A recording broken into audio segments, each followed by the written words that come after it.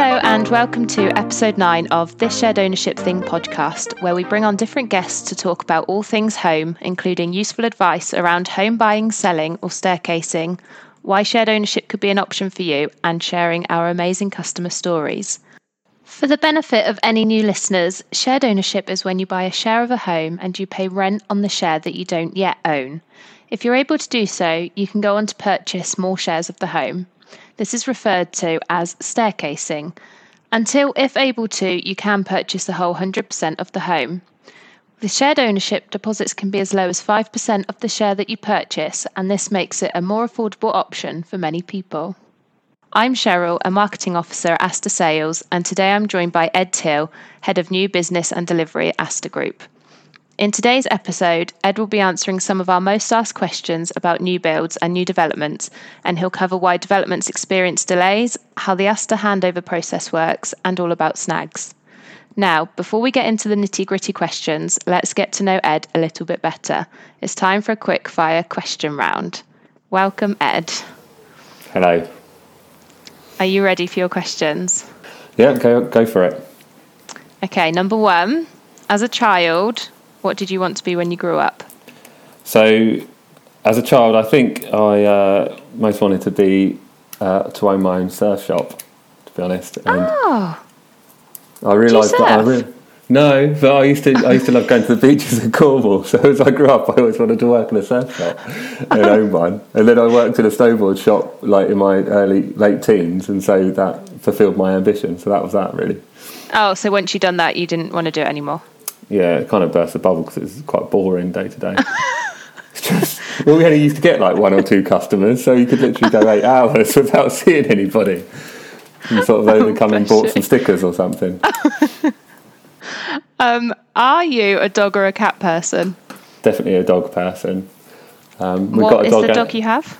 A sausage dog called Josie, who's eight months old. We've got a cat in the house as well, but she's not really my friend. She doesn't like you? Yeah, no, I think it's mutual. We just sort of do we've got like 2 metre boundary that we don't encroach on. Do you feed her, or does your partner feed her? No, I don't feed her, no. Oh, no. Okay.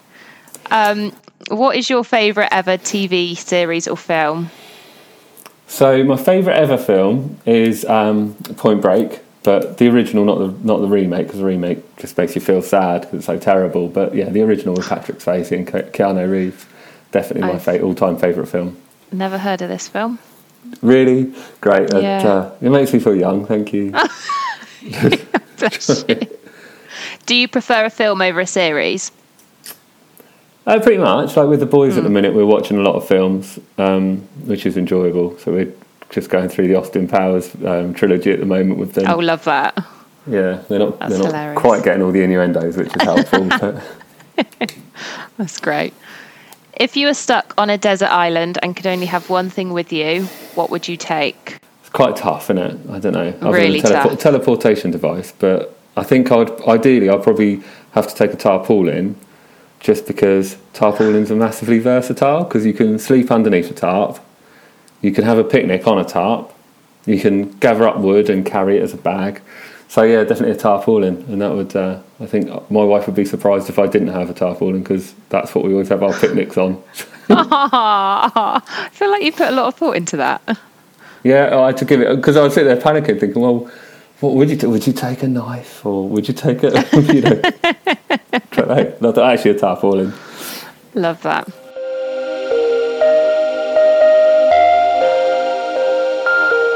Okay, so now we've got to know Ed a little bit better. We're going to go into the proper questions now. So are you ready for us to start with those? Yeah, far away. So one of our most commonly asked questions is, why do we not label our house types the same as developers? We have a lot of people contact us and ask if we're going to have this house type, for example, say like a Persimmon Hanbury available, but we tend to go more just off plot numbers. Do you know why this is? Yeah, so it's generally speaking, if we're working on developer-led products where we're buying, say, 40 or 50 homes out of their wider development of 100 homes, they will usually provide a marketing name for their own for their own house types. But for the affordable house types that are on that plot, they're usually defined by a reference number, such as AH for affordable home, and then the number for what it is, a 2-bed 4-person or whatever. So they don't populate a marketing name for us. There are exceptions. I think Redrow Homes will have, within their affordable housing products, they have units with various names like Tavy, trying to think of another one, but they definitely name them. So that could follow through to our marketing. But I think with developer-led products, because they don't populate a name for us, it's ultimately, we then disseminate that information to the wider team and to the marketing team, and that's all that we have. We don't have something which we could readily label unless we were making the names up ourselves, which could potentially cause problems because we may end up duplicating what's on another site or with another developer. Okay, that makes sense. How soon into the build is the kitchen and bathroom spec decided on with shared ownership homes? As obviously with the open market, when you buy a new build home, if it's pre-roof stage, you can choose the spec, but you can't usually do that on shared ownership. No, so to think about how we generally contract with, on my side of the business, which is with the big house builders, is we will enter into contract with them, and in so doing, we need to stipulate what we're buying from them. So we're buying the house, and we're also buying the bathrooms at a certain specification and the kitchens at a certain specification, which includes vinyl flooring, etc., etc. And so the standard of kitchen that we're buying for the shared ownership homes is predefined right at the beginning of the contract, and that could be some years before the development's even started, because we do enter into contract before they've got planning consent, for example. But even if they are soon to start on site, we've stipulated what type of kitchen we like. And then early on in the construction stage, normally even prior to first fix, they're wanting to know what colour selections we would like, and they need to do that at scale. If you think we're buying 50 to 80 homes, we're not in a position, unfortunately, to be able to stipulate a different finish for each house type. We need to think, right, okay, what works for a 3-bedroom house and what works for a 2-bedroom house or a flat with an open plan kitchen. And so it's purely driven by the early timing, which is they need to call those off to build into their programme of a 6 to 9 month build. But also our need to have certainty over what we're getting and to make sure it works. And we have, I think in the recent past, we had a scheme which was custom build, where the developer was keen to see choice brought into the affordable homes in the same way that they were offering choice to the private customers. And because of the timings, actually, we were quite open to doing that, but because of the timings of when they needed that information, we hadn't even started marketing the properties, let alone having any certainty over who might be the eventual purchaser and what their colour choices may or may not be. So it is primarily down to the fact that they need it early on, especially with supply chains being what they are, to have certainty in the build programme and hopefully meet completion targets for the houses. Do you think that will always be that way, or do you think there may be a time come where people are given more choice with affordable housing, or do you just not think it would work? I struggle to see where, because of the timing, I think it's always going to be probably that direction that we're being asked to specify too early on to be able to bring customer choice into that element of it, unfortunately. Yeah, no, that makes sense.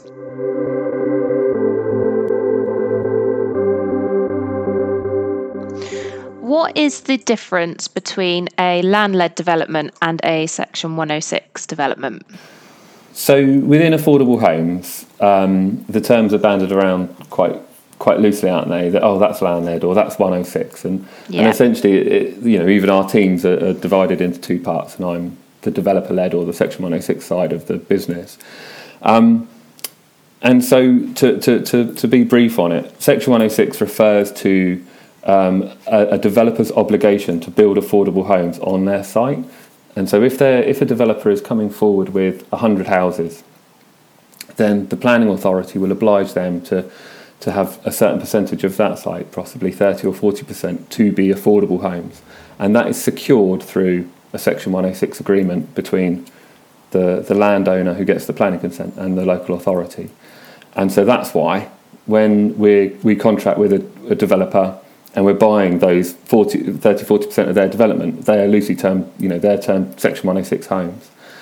We do on occasions buy more of their homes than just the Section 106 homes, but that more the exception rather than the norm. The land-led side does what it says, is essentially where Asta is going out, securing a land opportunity, and then working up the planning consent ourselves and delivering the homes. And that could be a mixture of tenure for rent, for private sale, and for shared ownership. So it's land-led by the nature of the fact that we are out to secure the land, whereas the Section 106 team or Section 106 developments, we're out to secure homes which primarily already have planning consent off another developer and buying a part of their site. Yeah.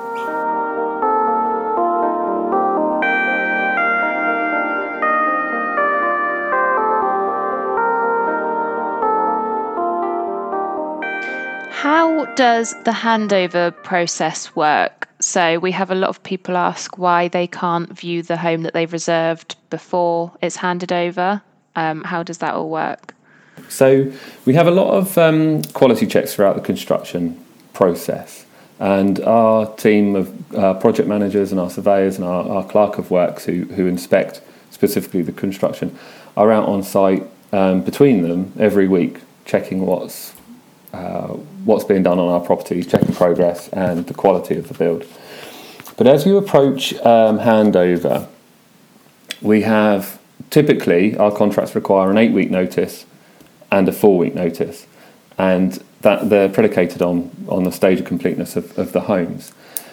Once we get those notices, we then need to inspect the properties for finishes and make sure all the items that we've collected and identified up until then are being closed down, and issue any reports that we have of any concerns back to the developer for them to close down. So within those plots, because of the targets that developers are working to meet their own deadlines, they can be a hive of activity, and there can be a lot going on, a lot of finishing, painting, touching up, repainting, replacing bits that have got damaged, unfortunately, in construction. And so it can be quite fraught on site. To kind of articulate the process, once they've done that and confirm to us they've closed them all down, we will then re-inspect, hopefully confirm that the vast majority, if not all of the items that have been reported have been closed down, and then go through all the paperwork to ensure it's correct before taking handover.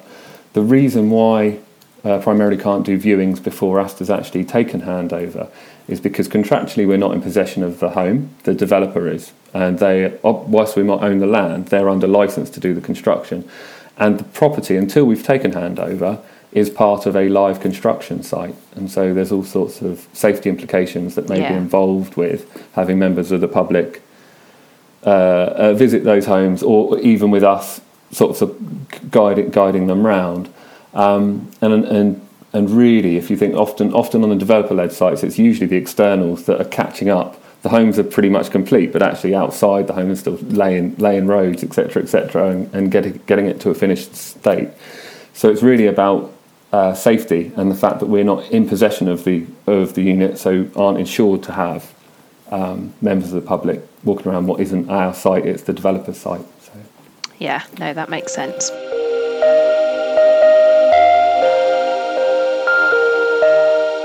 Can you give some more information on the NHBC certificate and what are the main things that it covers? So essentially each home comes with a warranty. It's often provided by the NHBC, but there are other warranty providers we use. The second one, which is most common at the moment, is Premier Guarantee. So all homeowners who purchase a property will have either an NHBC or a Premier warranty, essentially. Both warranty providers, what they essentially do is they also inspect properties throughout the construction, and they are, in doing so, they're seeking to ensure that the developer is building the homes to their required standards, as well as to building control compliance. And once they're satisfied, and only once they're satisfied, they issue a completion statement which confirms they are now putting the property under warranty and they're satisfied with the build quality. The warranty essentially provides, loosely, they do vary between the different providers, but they provide a period of protection against all defects. So in the first instance, if a defect arises in the first 2 years with NHBC, it should be reported through to the developer to address. If they fail to do so, then those defects can be pursued through the NHBC warranty, and they can compel the developer to attend to them. And if they don't, then equally they can either commission the work or compensate the customer under the insurance warranty. But the longer term protection the NHBC warranty gives is usually between 10 and 12 years after completion. It provides a structural warranty of quality. So there shouldn't be any issues that arise because they've been inspecting the properties throughout. But in the unfortunate instance, if there was a structural issue such as a roof leak or issues with foundation design, then the warranty protects the customer essentially, and us as the asset holder for rented properties against those defects, and we can pursue a claim with the NHBC to get appropriate compensation to remedy the defect. Nice. Are more developments fitting electric charging points within their sites? Essentially, yes. We in the last couple of years we've seen more and more come through, primarily because they've been a requirement of the planning consent that's been secured, and so there's it's been a bit hodgepodge as to where they're at. So in my region, for example, we have electric charging points coming through in certain parts of Surrey, but maybe not so much in other areas of Hampshire because the planners haven't, the planning authorities haven't required it.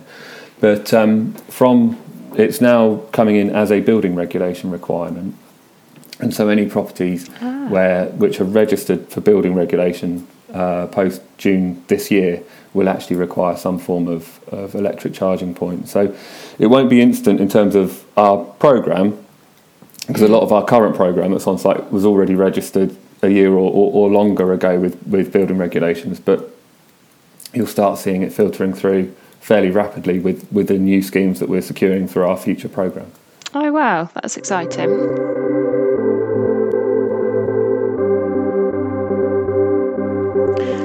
Do you have any new contracts in any exciting new areas that you're working on? Any upcoming developments in new areas or anything? I think all of our areas are really exciting, of course, Sharon. Of course.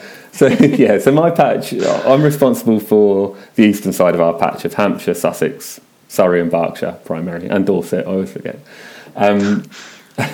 Poor Dorset.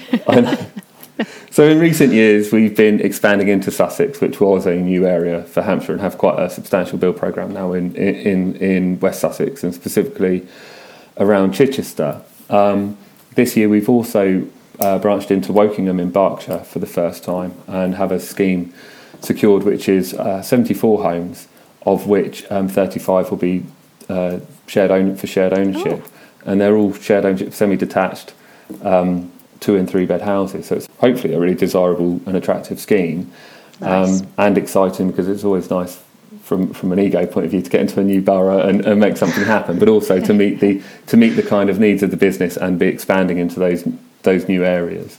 We often bid in locations of Aster's boundary areas to grow our patch and our location, but we can't pick and choose either because it's a competitive market. And so we bid on a lot of things and win some of it, but we don't win all of it for sure. And so sometimes it's not necessarily purely by design as to where we end up. And a recent example, I say, we've also in Hampshire, because of various things that have gone on with the planning issues in Hampshire, our programme in the recent past has dropped in terms of numbers, and that's was a core patch, and certainly is a core patch for Aster. But I used to have a lot of activity when I was a project manager in that area. But it's now starting to come back again, and we're starting to win schemes there once again. So it's not always a case of just building where you want. It's building where the opportunities are and where we can get our noses in front of other registered providers to secure the affordable homes that are on offer. Nice, exciting times ahead.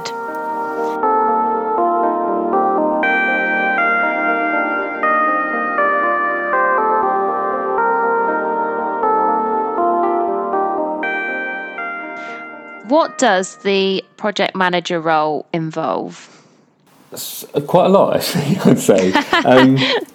So I always have a colleague that used to say, it's not a jack of all trades but a master of none, but you need to be generalist in terms of your knowledge area and know a lot about, or a small amount about a lot of things to do with development, rather than being a very specialist role and an expert in one.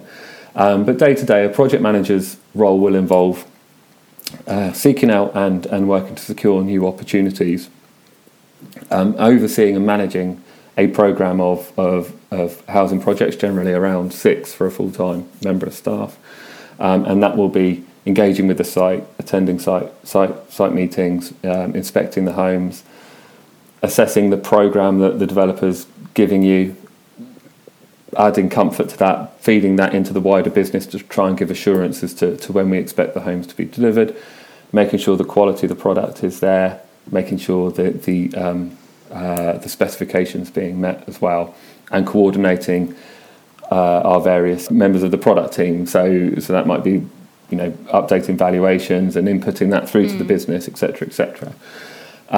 They are also involved in managing parts of the defect process and closing down schemes and release and managing the payments for the development projects, and helping secure our charging programme, which is where we borrow money against our assets to fund our future programme.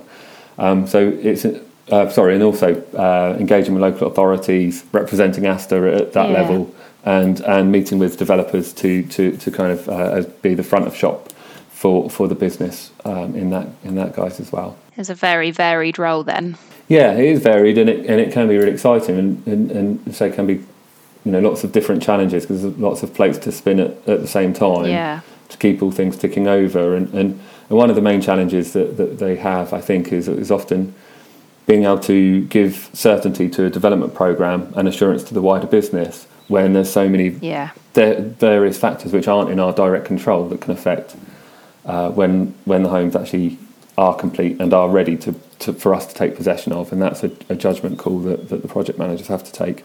Yeah, absolutely.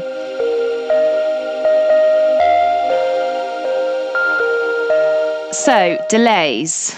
Can you give a brief overview as to why there can be delays, issues that are out of our control, such as like seasonal delays or material shortages? We do get a lot of people contact us asking about why their home's delayed, or can you give an insight into that? I think, yes, for sure. So when feeding, as I said, we haven't touched upon it with the project manager's role, in feeding the information from the business, we're getting the information about when a property will be ready from a developer, and we're not in control of the actual construction programme. They are, but they are also reliant upon subcontractors performing, materials arriving on time, planning obligations being met and discharged, and there's a lot of people involved in different elements to get a property ready and be finished and be signed off by everyone. So first and foremost, when a developer is telling us of a certain date, we will look at how realistic that is and build a degree of pessimism into it to try and manage expectations within the business, but also because realistically often the homes come in slightly later than we've been told. Yeah. But added to that, because we drive to try and get the best quality at handovers, when we get notices, often we'll get an 8-week notice and we're pushing back with the developer on the case that we don't think the property's ready, and there's a two-way conversation, depends what the contract says, etc., etc. But as we enter into that kind of 8-week cycle, as I mentioned earlier, about preparing for handover, at the issue of the 8-week notice, the homes aren't in a finished state, they are approaching being finished, and so a lot can happen between that point and the handover date, where the quality or our requirements for the state of completedness of the home needs to be achieved. And if it isn't, then that's what, we have to make a judgment call. Are we prepared to take a home that's almost there but not where we want it to be, or actually is it better to take a stance and push back and wait until the homes are ready, because ultimately we need to deliver a good quality product. And so I think there's always a tension between timeliness and 100% quality, because there's so many various factors that come to it. I think also, and I've had it in the past, where everyone is acting in goodwill and working very hard to achieve an outcome, but one thing's being missed, and it's a critical thing, and that ultimately means that, I don't know, the building control can't sign the property off, or the NHBC warranty provider isn't happy with it, or we're ultimately not happy with it until it's sorted, because it might affect the safety or the long-term enjoyment of the home. And that way you just end up and say, well, it has to be sorted until you can, before occupation can be made. So there are a lot of facets to it, notwithstanding, planning issues or the odd piece of paperwork or a gas certificate having an error on it or something like that also causes a delay. That's good to know.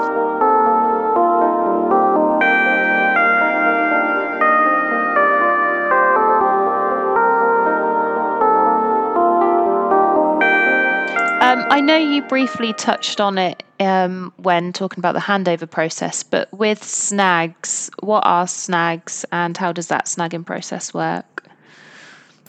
So snags really are items that our surveyors have identified when they're inspecting the property prior to handover. They're items or small issues that they have identified in their inspections that need to be addressed.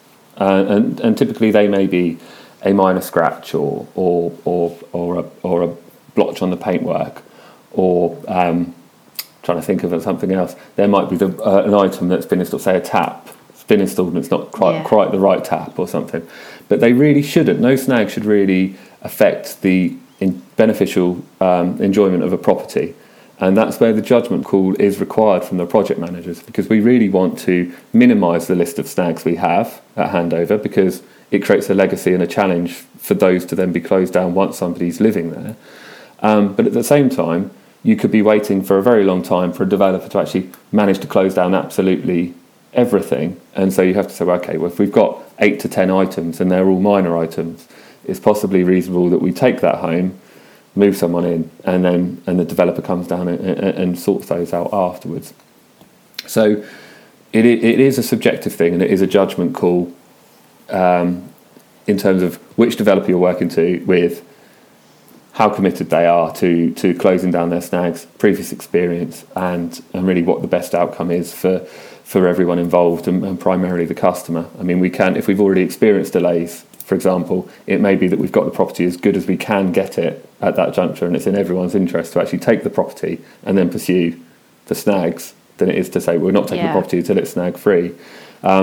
But we do try and get to a situation where we've got no major items at all which would actually somebody would move in and be instantly disappointed with what they found. We do try and work very hard to minimise it to be minor items that shouldn't really affect people's enjoyment of the home. Perfect. That is the end of all of your questions. Brilliant. Thank you. Thank you so much for coming onto the podcast. Oh, you're welcome. Thank you for listening and for your support. This Shared Ownership Thing podcast is brought to you by Aster Sales.